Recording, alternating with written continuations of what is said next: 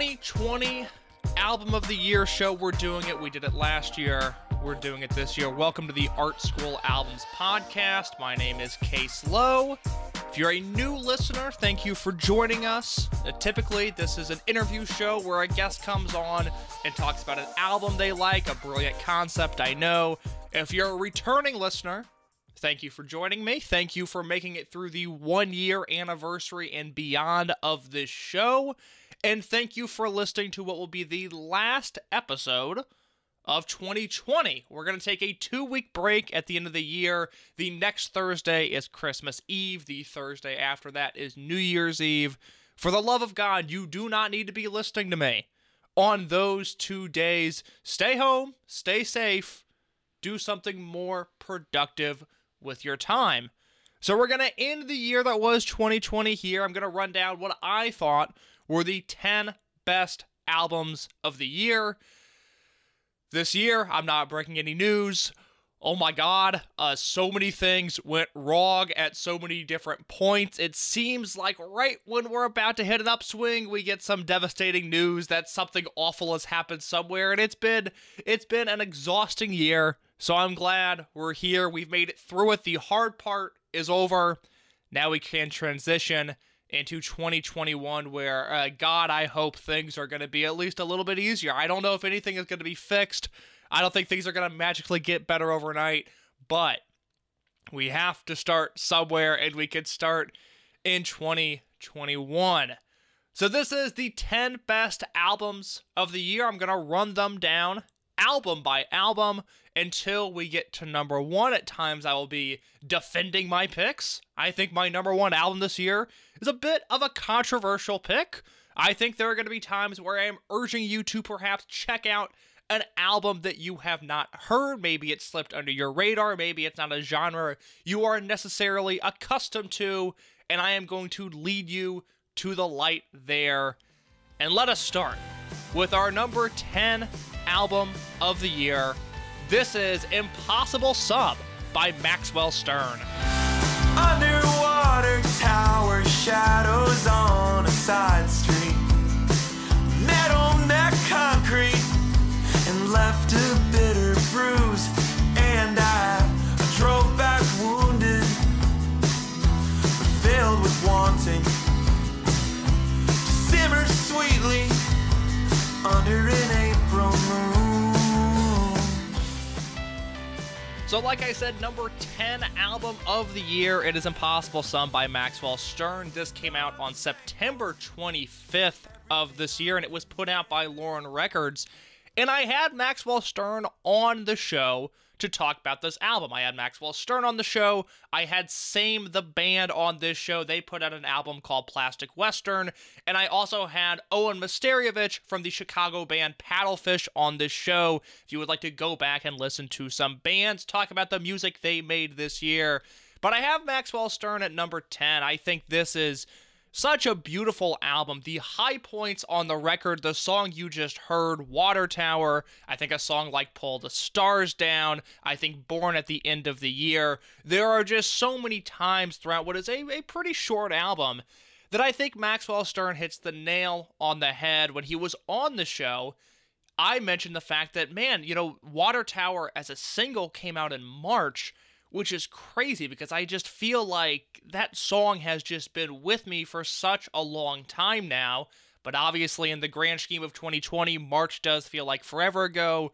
Max talked about how the music video for Water Tower, which is on YouTube, was filmed in Brooklyn, New York on approximately March 7th or 8th, which I don't know if anybody follows global events, but I would not want to have been in Brooklyn in early to mid to late March.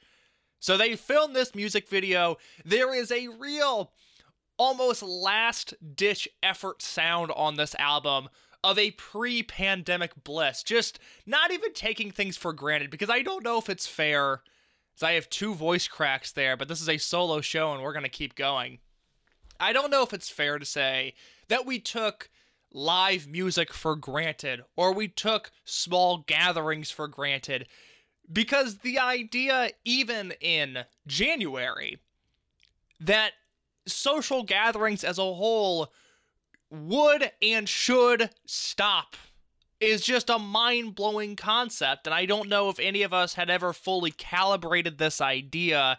And so Maxwell Stern's album, although it came out in September, and although the first single was released right after things were shut down for the first time, when we were all afraid of this pandemic rather than just living with it, and, you know, some people still choosing to ignore it, which blows my mind, Maxwell Stern makes this album that just has this jaunty element to it that I like and that I miss, and it sounds like old times, and it sounds like the past. And while I am all for pushing things forward, not relying on nostalgia to carry us home, to carry our good moods, to carry our good vibes, in a year like this, it is nice to think about February, January, December of 2019. I mean, I remember December of 2019, the consensus in my life was, personally, this was just such a god-awful year for me. It sucked on so many levels, but professionally,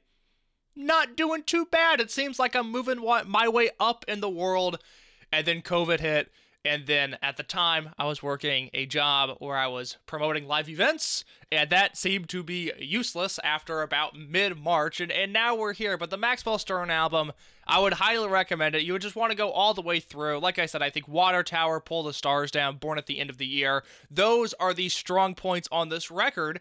And if you'd like to hear Maxwell Stern talk about that record, talk about the song Tying Airplanes to the Ground that he did with Rap Boys, which I think is one of the most beautiful songs, really, not only all year, it's just one of the most beautiful songs I've ever heard. It is not on this album, but it was released this year.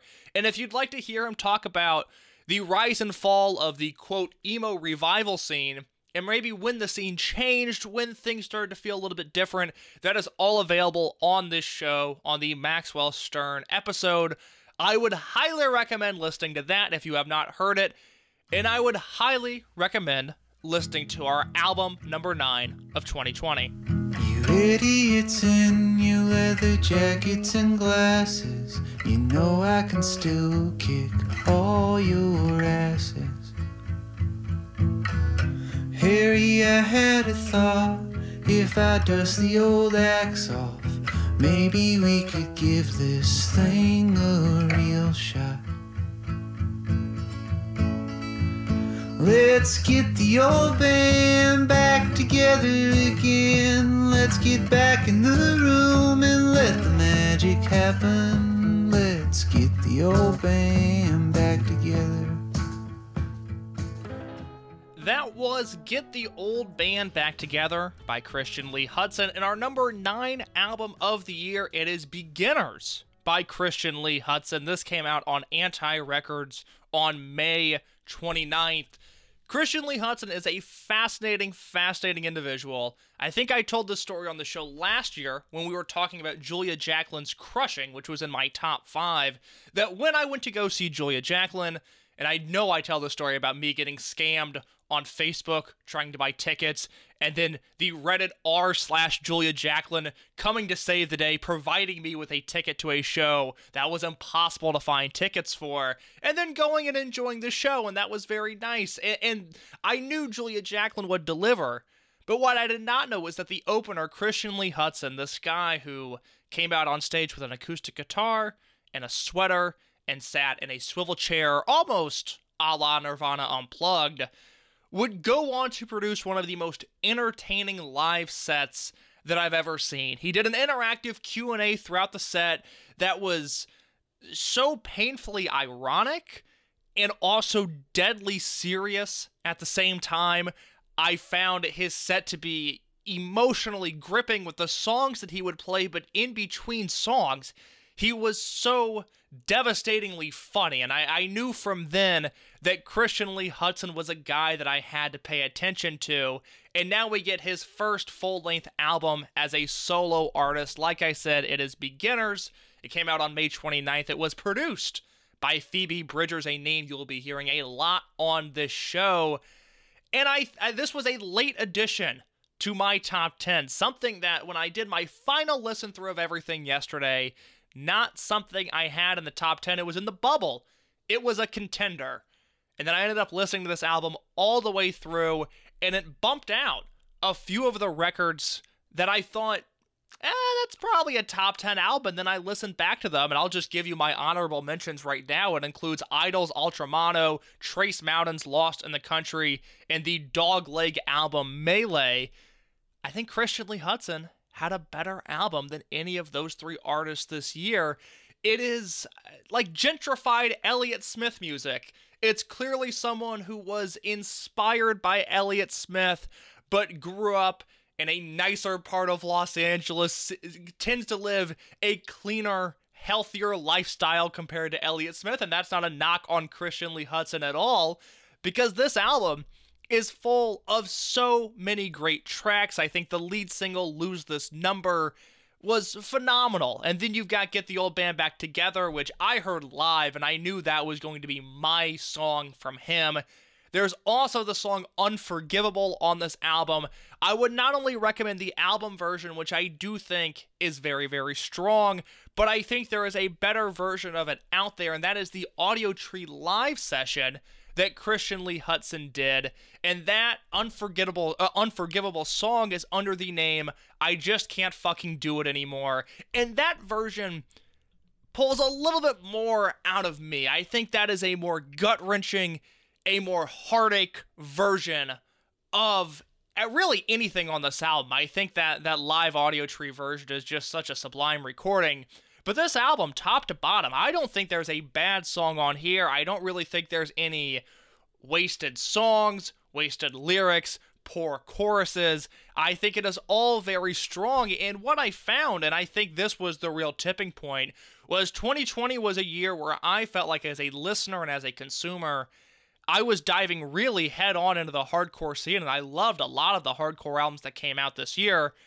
But there's a representation of a softer side on this top 10 that perhaps I was not expecting, but that is the stuff that really, as the year wore on, and I do mean it wore on, it was exhausting, that is the stuff that perhaps resonated with me just a little bit more. So Christian Lee Hutson, Beginners, that is our number 9. But speaking of hardcore, we go to our number 8 album of 2020. Where I was from, the accents are strange, and the people are set in their ways.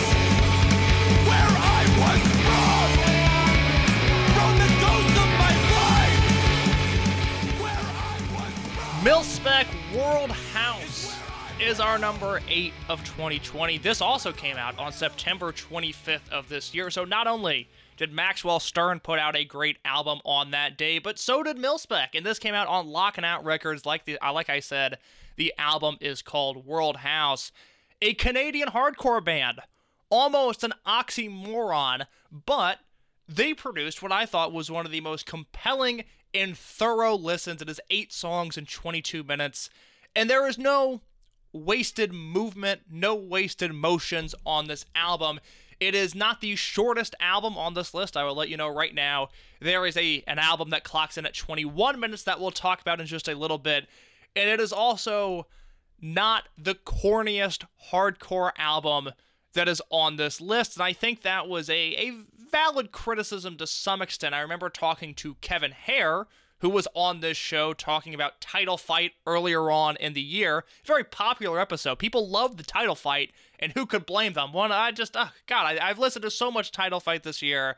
I start doing the mental math of like, hey, when shows come back, it's going to be, best case scenario, fingers crossed, mid-2021, realistically later on in that year, and then hopefully by 2022, assuming there are independent venues, fingers crossed, because it's not like, the government can't help its most vulnerable citizens. It's not looking to help live music venues anytime soon, but I digress. But, if there is venues standing, if there are venues standing in 2022, well, that's the 10-year anniversary of Floral Green by Title Fight. Title Fight's been on hiatus, but they're technically not broken up.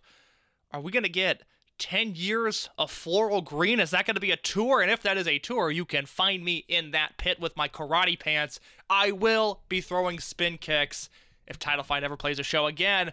But for now, we have a band called Mil-Spec, who, like I was saying, Kevin Hare, I remember talking to him about it. He's like, I don't know, this this kind of seems corny. Like, there's just some lyrics in here that for whatever reason don't sit right with me, and I think that is fair. Now, it's not this overt machismo tough guy hardcore thing, but it's also not necessarily what you would expect from a melodic hardcore sound, which is how Brooklyn Vegan described them. Brooklyn Vegan did a great write-up on this album.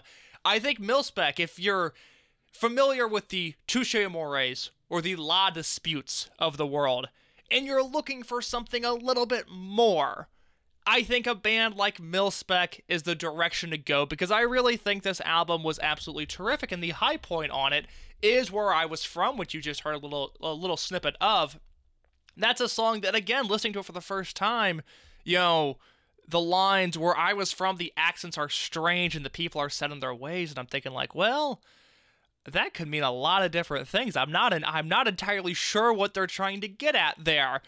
Could that be bad? I don't want to use the term problematic because I think that's a dumb word, but that, it made me raise my eyebrow just for a minute, and then I found out they were Canadian, and I was like, well, it's everybody talks weird there. Like, that's fine. It's fine, guys, that Mil-Spec was making a comment about some accents that people had.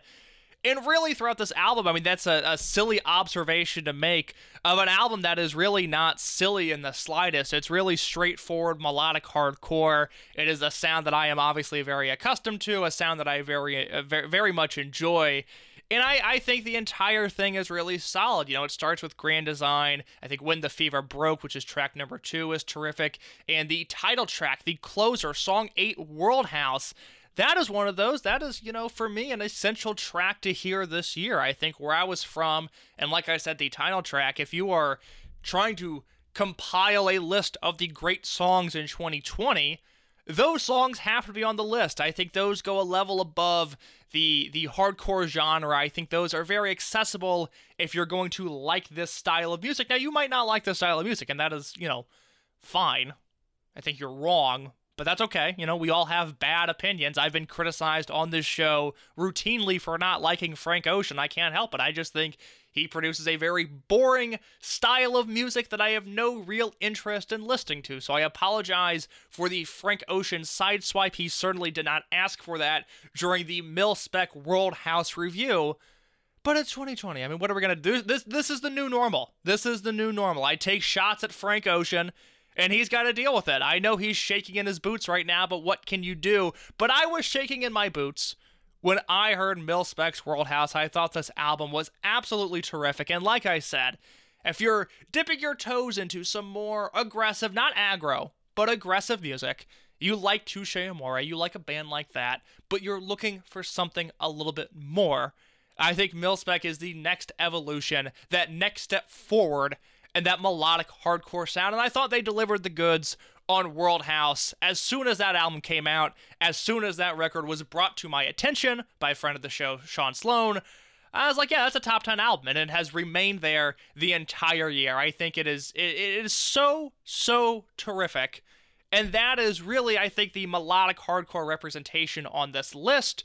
And then we go in a drastically different direction for album number 7 of 2020.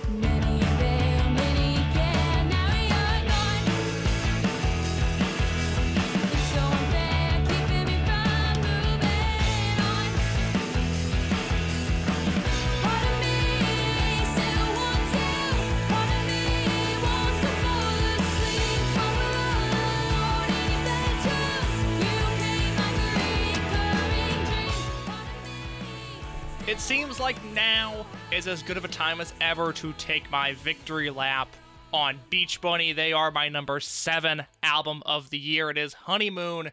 It was released by Mom and Pop Records, and it was released on February 14th, Valentine's Day of 2020, a pre-pandemic inclusion on the list. There's not too many of those, but Beach Bunny does find its way on the list. This was their first full-length album, and it was really delightful for me to see a band that I saw in December of 2017, pretty much 3 years ago to the day that I'm recording this, because it was the last week of my first semester of college. I walked to a very, very cold Subterranean that night. I guess I walked to the train and then took the train, but I just remember asking myself, is this worth it? When I was walking to the train, because it was so unbelievably cold. And then I made my way inside to Sub T downstairs. Radiator Hospital was the headliner, and they were terrific. But there was this band that I was unfamiliar with playing before them, a band by the name of Beach Bunny. I remember thinking as they started playing, I was going to say they went up on stage, but there's downstairs at Sub T, there's like a half-inch lift off the ground, and that is your stage there. And thinking like, oh, those kids look like me. It's like it's my age. Like, that's almost representation in a sense. And then they came out, and I thought they had this blistering set of fun, lighthearted pop punk songs. They did a cover of Girls Just Want to Have Fun, which is what sold me on Beach Bunny entirely. I was really enjoying the set. And then they busted out this cover, and I was like, you know what? That is the best thing I've ever seen. That is awesome. And that was right before they released the single Sports. And then from there, I feel like I really championed the band Beach Bunny as one of my bands, which is odd considering that I am a 6'2" male, and their demographic is not that. It is a softer demographic. I remember seeing them last year on Halloween, being like, yeah, like, this is not a dude show. Like, I will go to shows where it's 95% guys, and the Beach Bunny show was not that. But I think they're terrific. And, I saw them on Halloween last year. I saw them at my old job. Beach Bunny came in and played a set this year. And I'm not divulging any information. I don't think I'm speaking out of school to say that I spent most of my day with the band, with singer Lily Trifolo in particular. And they were the nicest people. They were so kind. They showed up with no guitar cases, really with nothing planned. They literally showed up in the building carrying an acoustic guitar, and I thought that was so great. And then they were just incredibly kind, and when I had a chance to talk to them, I said, it's great to see you guys here. I've been a fan for so long, and I told them the first time I saw them, and they were like, wow, yeah, that is impressive. That is really being a fan for such a long time, and I don't think I'm out of school for saying that. I just want to mention, like, these are really nice people that are doing great things. And before I talk about the album specifically, they just released a single, Good Girls Don't Get Played, another song that it was very weird for me specifically to be jamming out to, but that is the world we are living in. And there was an aggression on that song that I thought was so great, because I fear as this band continues to make waves into, finding their way into like a Sirius XM U or Sirius XM Alt Nation playlist, which they are very much in that stratosphere now. I do hear them on the radio from time to time, that they are going to be encouraged to bring in the synth pop and the bedroom pop aspects to their work. And while I'm sure they could pull it off, it is not the direction that I'm necessarily interested from them right now, because I think they are a tremendous, tremendous guitar band.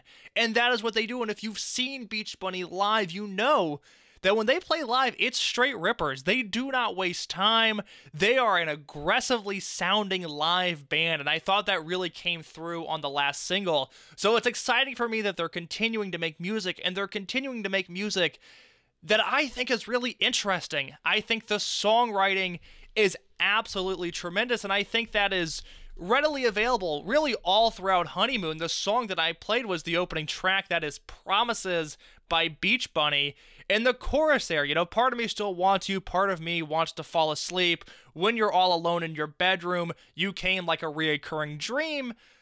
It's not exactly Oscar Wilde, but I do feel like it is better than most of the songwriting that I am faced with in contemporary music. And I think this record is a win for everybody involved. Good on Mom and Pop for hosting the album.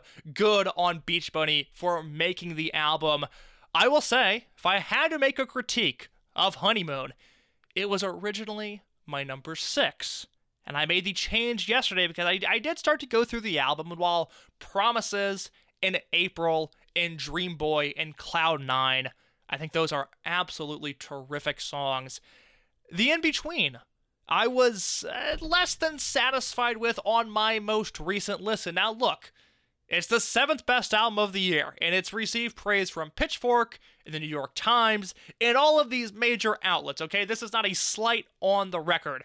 But every once in a while, a song like Rear View or Miss California or Racetrack, it doesn't have the oomph that I think it needs. And specifically when I was listening to it yesterday, it didn't pack the punch that I wanted from it. Now, that does not mean that those are not worthwhile songs, but in the emotional state I was in, which was, all things considered, a relatively good one, mind you, but when I was putting this list together and finalizing it yesterday, I said, I think the album that I initially had at number 7, on a sheer volume of great songs, it is better than Honeymoon.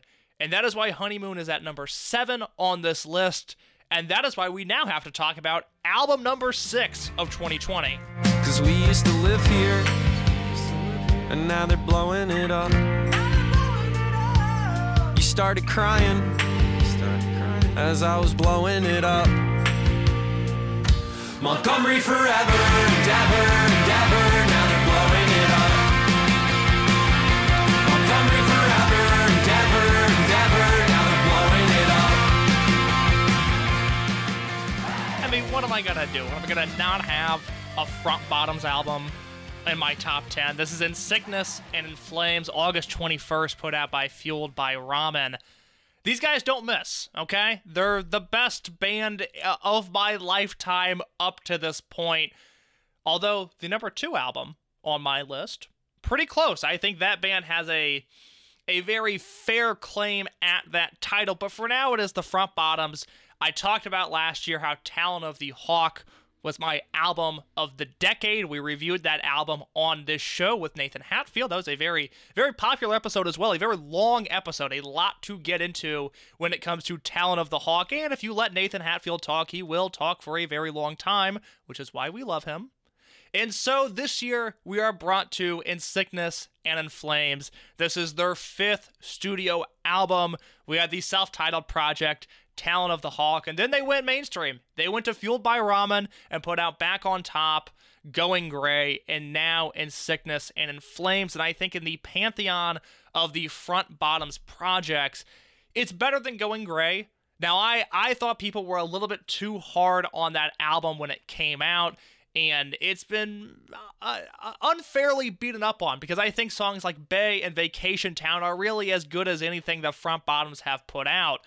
But In Sickness and In Flames is a little bit more consistent. You just heard Montgomery Forever, which I will say now, if I was crafting a Mount Rushmore of Front Bottom songs, that song is probably in there. I really think that is as good of a song as they have ever released.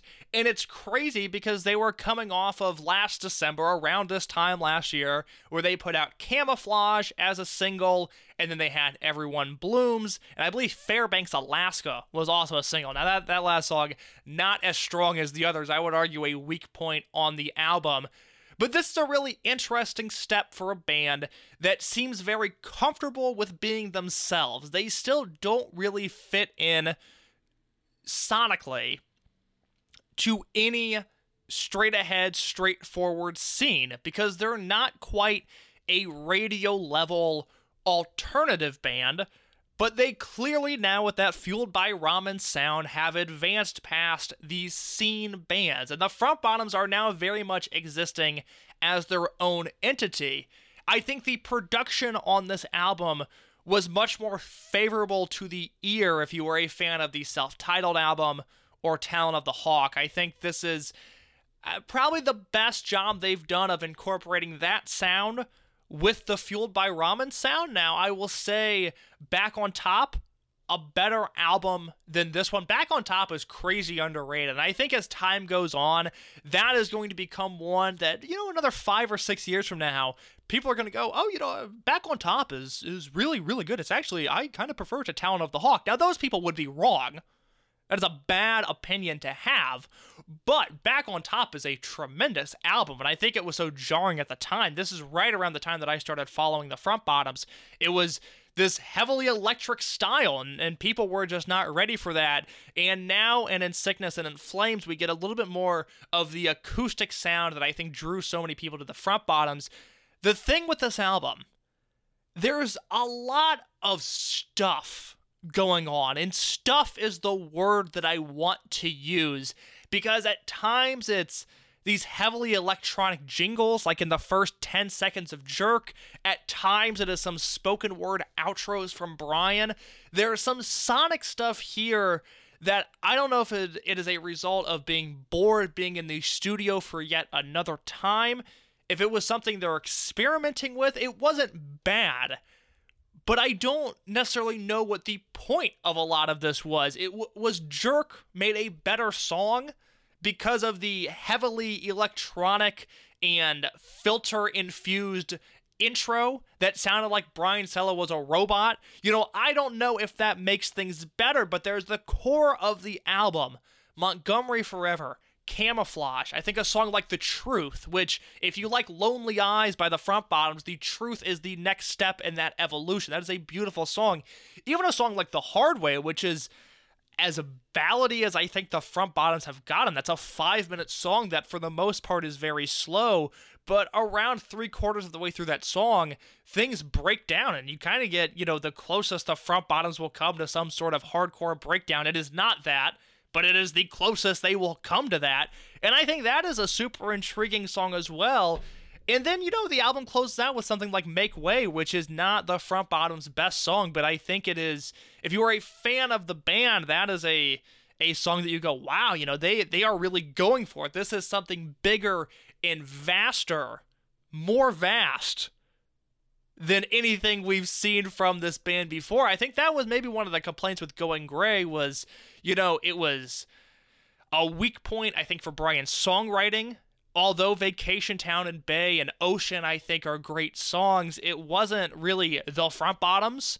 And now we've got this album again where it's like, okay, the Front Bottoms are giving the names of random people we don't know. They're telling obscure stories. They're hyper-specific and yet insanely vague at the same time.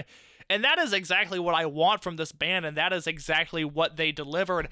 I know Pitchfork just doesn't seem to get this band. They tore into the album on this review. I know the Katy Perry album that was released this year had a higher Pitchfork score than the Front Bottoms did. Did that hurt my feelings? Of course it did. Was I mad online about it? Absolutely I was. I was fucking pissed, bro. But that is the Front Bottoms. It is an embarrassing fandom to wear on your sleeve, but it is one that I proudly do. And while it seems like, again, they've fallen into their own universe where maybe it's not that the rules don't apply to them, but they're not really dealing with the scene politics or the industry politics. And now it's almost up to the listener of like, hey, are we going to still care about the Front Bottoms? And I think some people checked out after Going Gray, and if they did, I would encourage them to give In Sickness and In Flames a shot, because I think this is a tremendous album. So we get a little dose of some fun pop-punk jovial stuff with Beach Bunny. We get, the emo sound of the Front Bottoms, if you want to call them that. I haven't logged the Front Bottoms name into isthisbandemo.com, which is a real website. I don't know what comes up if you ask them about the Front Bottoms, but I do know that our number 5 album is strictly hardcore, almost to a fault, and that is Eco Strike's A Truth We Still Believe, our number 5 of 2020. I see the games that you play, man, and I know what you're about. You're free to live the way you want, but you can fucking tell me now. Eco Strike, A Truth We Still Believe. This was put out on July 24th by Triple B Records, and it wouldn't be my album of the year list. This list covers a lot of ground. You have a pretentious acoustic album in Christian Lee Hutson. You have a Front Bottoms album, which speaks for itself, and you have a cornball, hardcore, straight edge album, and that is everything that this Eco Strike record is. I love this album so much. This is peak dumb hardcore guys yelling about how straight edge they are, about how, in this instance, how vegan they are, and I just think this record rocks, and I completely understand why there is a disconnect if you're not straight edge or vegan, which I'm not, although I wish I was. It's good that I'm not vegan, because I think that would just it would be a lot for people to take in. Me, myself, and I is already a conundrum for the citizens of the globe, and adding veganism into that mix, I think, is a dangerous combination. But you have all of that, and look, if you're not into hardcore, you're soft, but I get it. It's okay. SAWFT, soft, but, it's not for everybody. But with this album, it just hit exactly what I wanted. The Florida straight edge scene is a peculiar one, because I would not think of just the idea of straight edge being a thing in the hellhole that is Florida, but it is, and Eco Strike continues to pump out great music from there. I talked a little bit about live music earlier on, about bands I saw this year, which is, I was just looking at my videos on my phone yesterday. I have not been to a show since February 29th of this year, and that is really hard to believe. Now, assuming that shows ever become a thing again, I think Eco Strike is on the list in the top 3 of bands I would really like to see. I would put the other 2 bands ahead of them being One Step Closer, who I know we'll be talking about them next year because they have an album coming out in the spring of 2021, and that Wilkes-Barre straight edge scene constantly produces rippers. And then you've got Fiddlehead. I love Pat Flynn to death. I have never seen him live before with any of his bands, and I would really like to see Fiddlehead, but Eco Strike is on that list. I think this record is perfect. It is 9 songs in 21 minutes. There's no nonsense, okay? Every song is good, if not great. It is vegan straight edge. You gotta get into it. If you want Freds, this is not the album for you. If you want a scene, though, where you can posture and puff your chest out and talk about how misunderstood you are, this is the scene for you. I love this record. I think there is so much good stuff on this album, and it's one that when it came out, I was listening to it from top to bottom over and over again because it's only 21 minutes, which is a perfectly acceptable length for an album. And I thought this song just rocked. Now, if you're going to dive in, if you heard the little snippet of Count Me Out, which I think is the best song on the album, I would say either start there, because I think that that song encompasses a lot of what this band does well, which are these very socio-political driven lyrics with these crazy breakdowns. Or I would start with the title track, which is how the album concludes, A Truth We Still Believe. I don't know if there's a bad song to dive into, though. If for some reason the last 30 seconds of that song that you heard spoke to you, first of all, sorry for your loss. It only gets harder from here. It does not get better, but it is a great album. I think there's a lot of diving on points, a lot of entry points on this record, and it's my number 5, and for a long time, this was flirting with being in my top 3. It is not until I revisited an album for this show that I found it to be slightly better than A Truth We Still Believe, and then a last-second listen-through of an album, our number 4, that said, you know what? I think I like that one just a little bit more, but this number 5 is not an insult. This is as strong of an album as there was all year. It was really close between this and our number 4 album of 2020. You don't even know me. You will not control me. Go ahead, disown me. You will not control me. You can give the roasting. You can have the trophy. You can have it all. You can have it all. You will not control. You will not control. You will not. Is the Jeff Rosenstock dynasty, as we know it, crumbling? I mean, this is a guy that put out We Cool and then Worry, and there was some Antarctica Vespucci records packed in between those two that I thought were album of the year contenders. And now we have No Dream, which was put out by Polyvinyl on May 20th, a surprise random release date. This album was supposed to come out in, I believe, July. And Rosenstock, as he's wont to do, said, actually, we're just going to put it out now. And now he finds a spot at number 4 on the countdown, which just seems awfully low for Jeff Rosenstock. You know, Tom Brady, when he was on the Patriots, he didn't get backpats for making the playoffs. He got backpats for winning the Super Bowl. It feels like if Jeff Rosenstock is out of the top 3 all of a sudden, we are in grave danger. Maybe he's run out of his creative juices. Of course not. Of course not. Of course not. This album, No Dream, it is marvelous. It is really marvelous. Now, in 2018, when Post came out, I think I was probably a little bit higher on Post on initial listening, but as time went on, that ended up being my number 2 album of the year behind Spanish Love Songs, and I just felt like as the year went on, it didn't sour on Post by any means, but it did not have the same luster that it once held with No Dream. I feel like this album has only gotten better as the year has gone on. There have been songs like Leave It in the Sun or the title track or B&B that did not really stick with me upon my initial listens of this album, but as the year has gone on and we have become more tired and more angry and just dealing with whatever, those songs have begun to really struck a chord with me. This album, it came out on May 20th, so at this point we're 2 months into the pandemic, and it seemed like Jeff was almost throwing us a bone, like, hey, we know it's been tough, here's this album, I hope you enjoy, I hope I can tour it soon, because the fact that there's a Jeff Rosenstock album out there that he hasn't been able to tour is so bizarre to me. It is so weird to think about.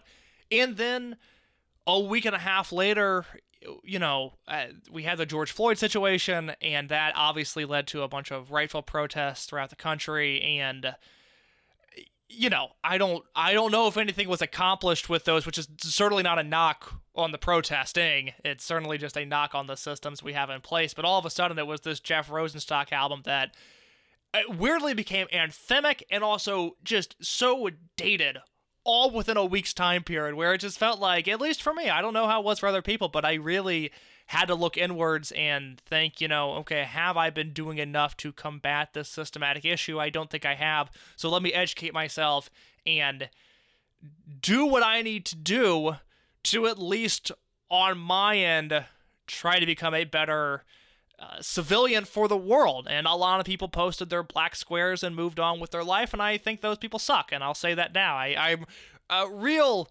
afraid of gatekeeping any sort of progressive movement, and I remember thinking the Blackout Tuesday thing was whack when I first saw it, but I said, if this is how somebody gets in the water, let's at least get them in the water, and then we can try to swim to our eventual destination.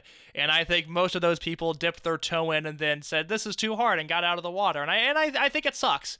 And I think it's noticeable, at least within my very small bubble of social media interactions, the people that, really care about it, and the people that moved on with their lives. And it's whatever. But I mentioned that in reference to Jeff Rosenstock, because while I am not looking to him as this guy that I agree with every single policy he wants made, I do wish that we had more Jeff Rosenstocks in the world than what we had now. I think he is able to use his platform in such a tremendous way. Jeff Rosenstock is someone that makes me think about a lot of things that I had not either previously thought about at all or had not thought about them from his perspective, and I think that is a really important thing. And I listen to Jeff Rosenstock, and I at least hear him out when he is giving an interview or tweeting about things he believes in, because I wish the world was more of him rather than what we're dealing with, which is a lot of police saying, we're not violent, why are you protesting police brutality, cut to pushing down an old man, cut to beating people with nightsticks, cut to trapping Philadelphia protesters and tear gassing them, and the list goes on and on. I mean, it's so awful and scary to think about the power that these people have, and seemingly we've just accepted that, or at least the powers that be, and I do hate the powers that be, they have accepted that as just a reality of life, and it sucks. So whenever there's a Jeff Rosenstock album, I do think there is some sort of hint at political commentary, and I think whatever his next project is, we'll see probably a little bit of the influence of the uprisings over the summer on that next work. But this album, just because of when it came out, it was almost like Jeff Rosenstock's songs of the summer. Like, there's so much on this album that is loud and anthemic and full of these rich choruses, and the song that I played, I think it's the best song on the album, Fame. It's not even, it's just an extended, you cannot control, and it goes on for like 2 minutes, but it blew my mind the first time I heard it. It was so powerful. And I loved that. And then a week later, I was like, man, I got other stuff to do besides listen to a Jeff Rosenstock album. So it was, such a kind thing for him to do, this surprise release, and that it was just this bizarre victim of circumstances. Obviously, there were bigger tragedies that went on this year, but it's okay because Jeff Rosenstock ended up at number 4 on the countdown, and it seems like, for whatever reason, maybe it's him not playing shows, maybe it's just the state of the world, it seemed like Worry had a lot more hype around it. It seemed like Post was when he really broke through, was like, if you're writing about music, you have to pay attention to this guy.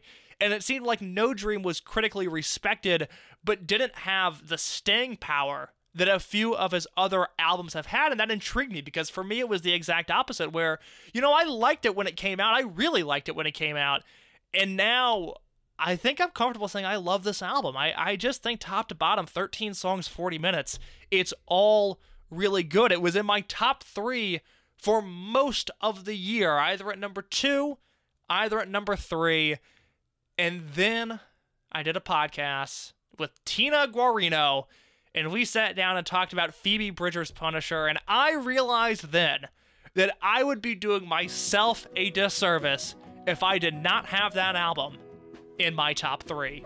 Day off in Kyoto, got bored at the temple, looked around at the 7-Eleven.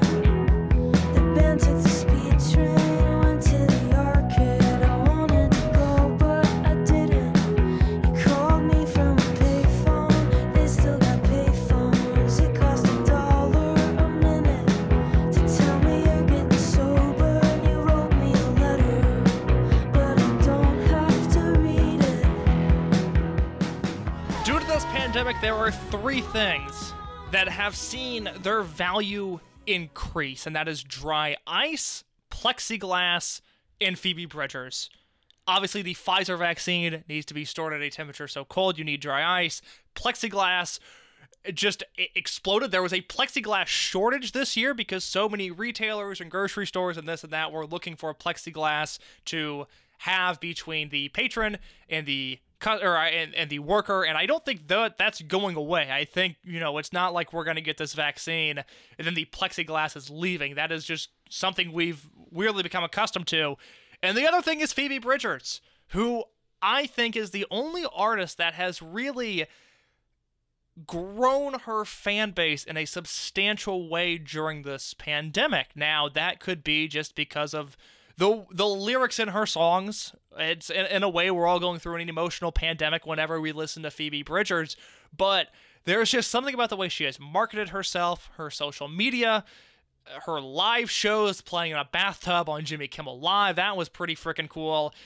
She has just become, the it girl in music right now, and I think that's great. And I think it sucks if you're going to try to gatekeep Phoebe Bridgers and say that the wrong type of people are listening to her, or that you were listening to her with, Stranger in the Alps or the EP that came before it. But back off. It's Phoebe Bridgers, okay? We all like her, so let other people enjoy her as well. And I think she has reached new highs with Punisher, which was released on June 18th on Dead Oceans. My God, I mean, this album I talked about with Tina Guarino, so I'm not going to spend a ton of time talking about it here.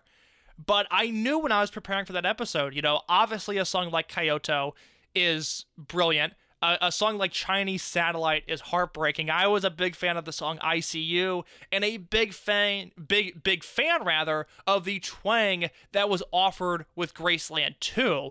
But really listening and digesting that album, which I thought I had done upon its release, but really getting ready for that podcast with Tina, having these songs wash over me, this is a masterpiece. I mean, this is a special album of a special time and place. It's another one of those, she hasn't really toured these songs. That's so weird to think about, but she hasn't.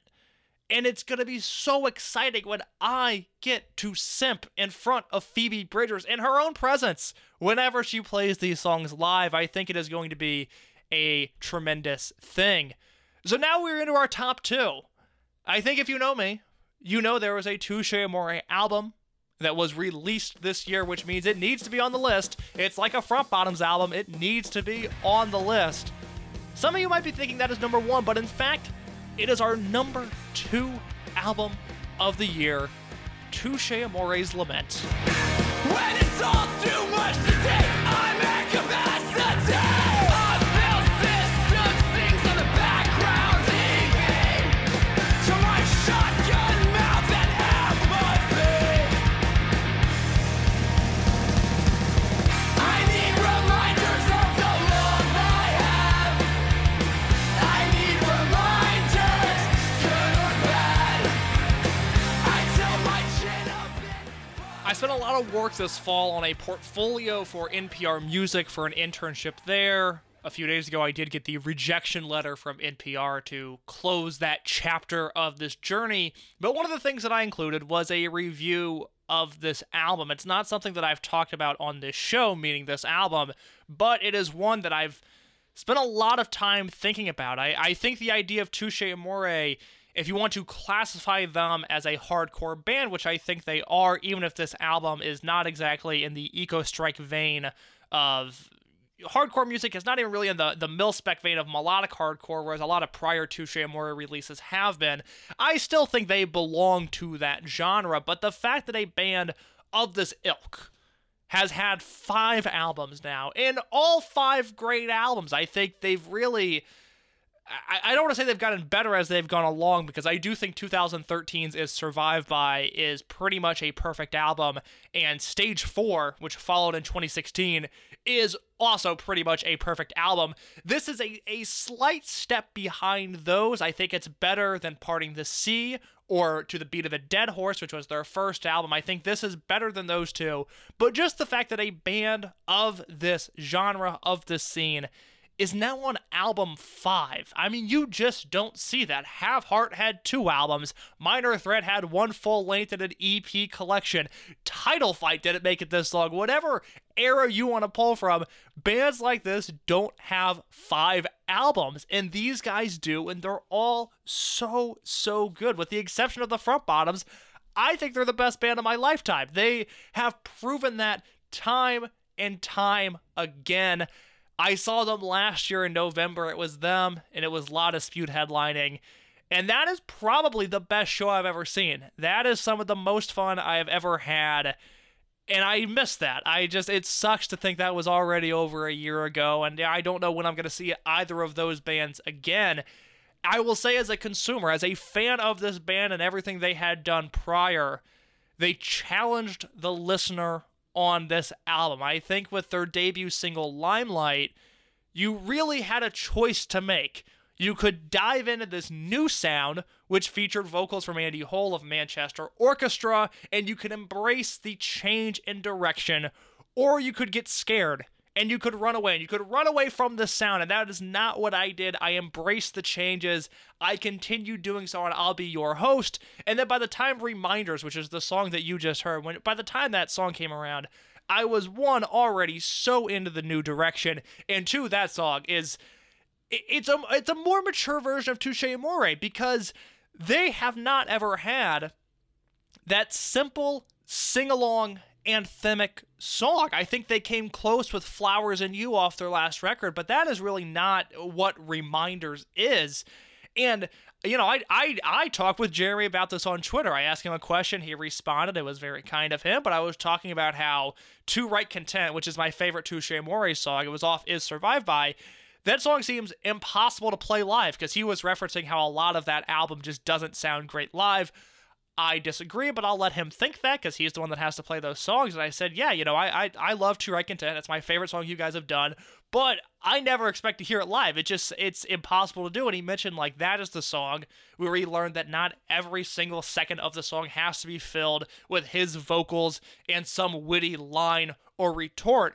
And I feel like for them to get to a spot where they are comfortable with a song like Reminders, it shows the growth that this band has had. I love them. I think they are so good. And this album received Best New Music on Pitchfork. So they are clearly doing something right. It is amazing to think that for a hardcore band that is 5 albums deep, which is an anomaly in and of itself, that they are growing their audience. And I think that is terrific. And I wish them all the best. And I hope we have another 5 albums from Touche Amore, because they are a band that just the way they tinker with their sound. I mean, there's stuff on this album with a broadcast and a forecast. That's, I mean, just the audacity to do those songs. To have almost an alt country sound on a Touche Amore album for one song is mind-blowing. And the fact that they knocked it out of the park is even more mind-blowing. I love these guys. I wish them nothing but the best. And that leaves us with our album of the year, 2020. Not an easy year for anybody, but a lot of good music. You've heard the 9 before this. I'll run them down briefly. The Maxwell Stern Impossible Sum record, Christian Lee Hutson Beginners, Mil-Spec's World House, Beach Bunny's Honeymoon, The Front Bottoms with In Sickness and In Flames, Eco Strikes A Truth We Still Believe, Jeff Rosenstock's No Dream, Phoebe Bridgers, obviously with Punisher. We just heard Touche Amore with Lament. There were so many other good records that just didn't find their way onto the list this year. I mentioned Idols, I mentioned Dogleg, also bands like Charmer, bands like Trace Mountains, Spanish Love Songs, who I'm still, almost a year after that release of Brave Faces Everyone, still not sure if I like that album or not. Almost had it at my number 10.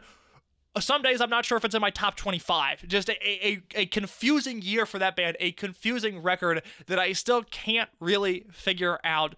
But there is one album that since it came out right before the pandemic, it has been on constant repeat, up and down the album.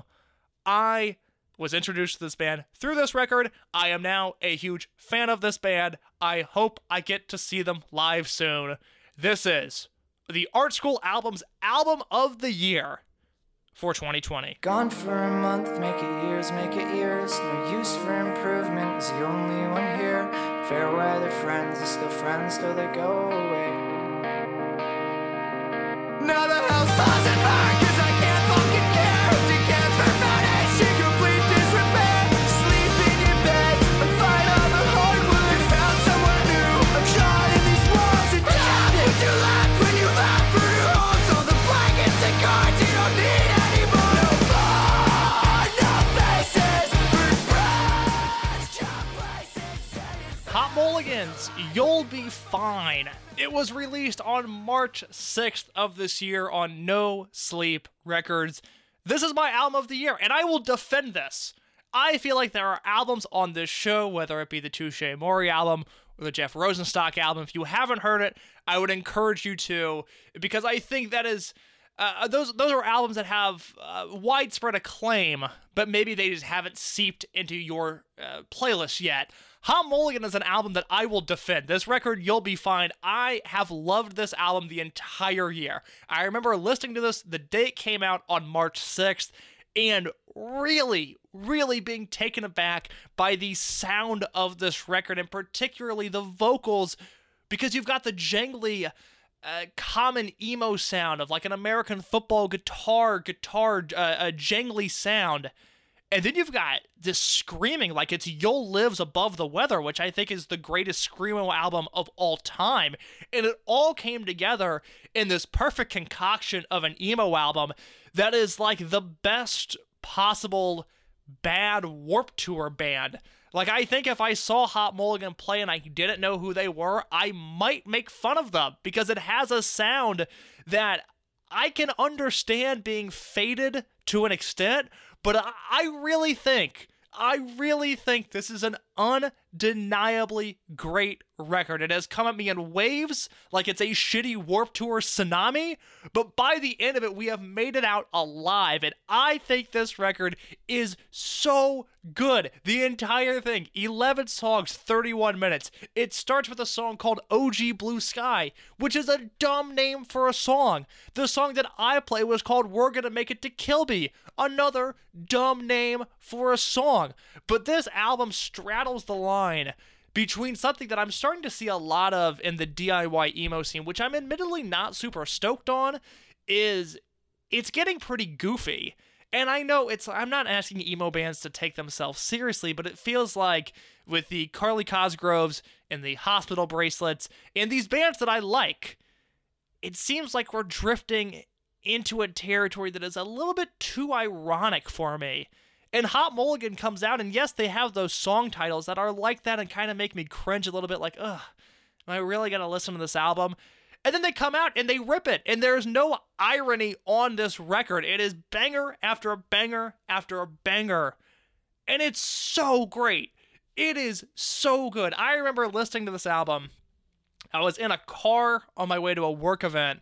I had, I guess I would have had my headphones in, which seems like something I shouldn't have been doing because it was a work event, but I did, and just thinking like, this is going to be my songs of the spring into the summer, then I'll probably go see this band live and it will be awesome. And I remember that night being at a bar in the Chicago suburbs. I did not necessarily have a good time at that event because it was the weekend before St. Patrick's Day and people were already celebrating the most pointless holiday that there is. But I knew I had this Hot Mulligan album that I could listen to on the way back to the office and then back home and then in my bed before I go to bed. And it was just like, God, it was so consuming, and it has really stuck with me the entire year. I think the songwriting on this album is brilliant. I think the vocals and the instrumentation play off of each other so well. This record feels like 2020 for me. It's the album that I've had pre-pandemic and now during the pandemic. You know, a lot of these records came out after March on my list. It makes sense because we were 3 months into the year when all of a sudden everything shut down. So most of the work has come after the fact. I think Beach Bunny's the only one that really had some time to breathe before things shut down because they were just about to embark on a national tour, a national headlining tour. Hot Mulligan was just right at the cusp where it was like, I remember we were making coronavirus jokes that night. Like, it's, you know, what am I going to do? Am I going to get coronavirus?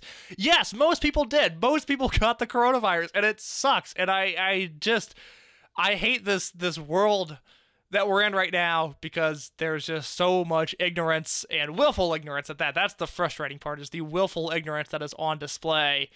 And I don't really have patience for it anymore, but I do have a lot of patience for this Hot Mulligan album.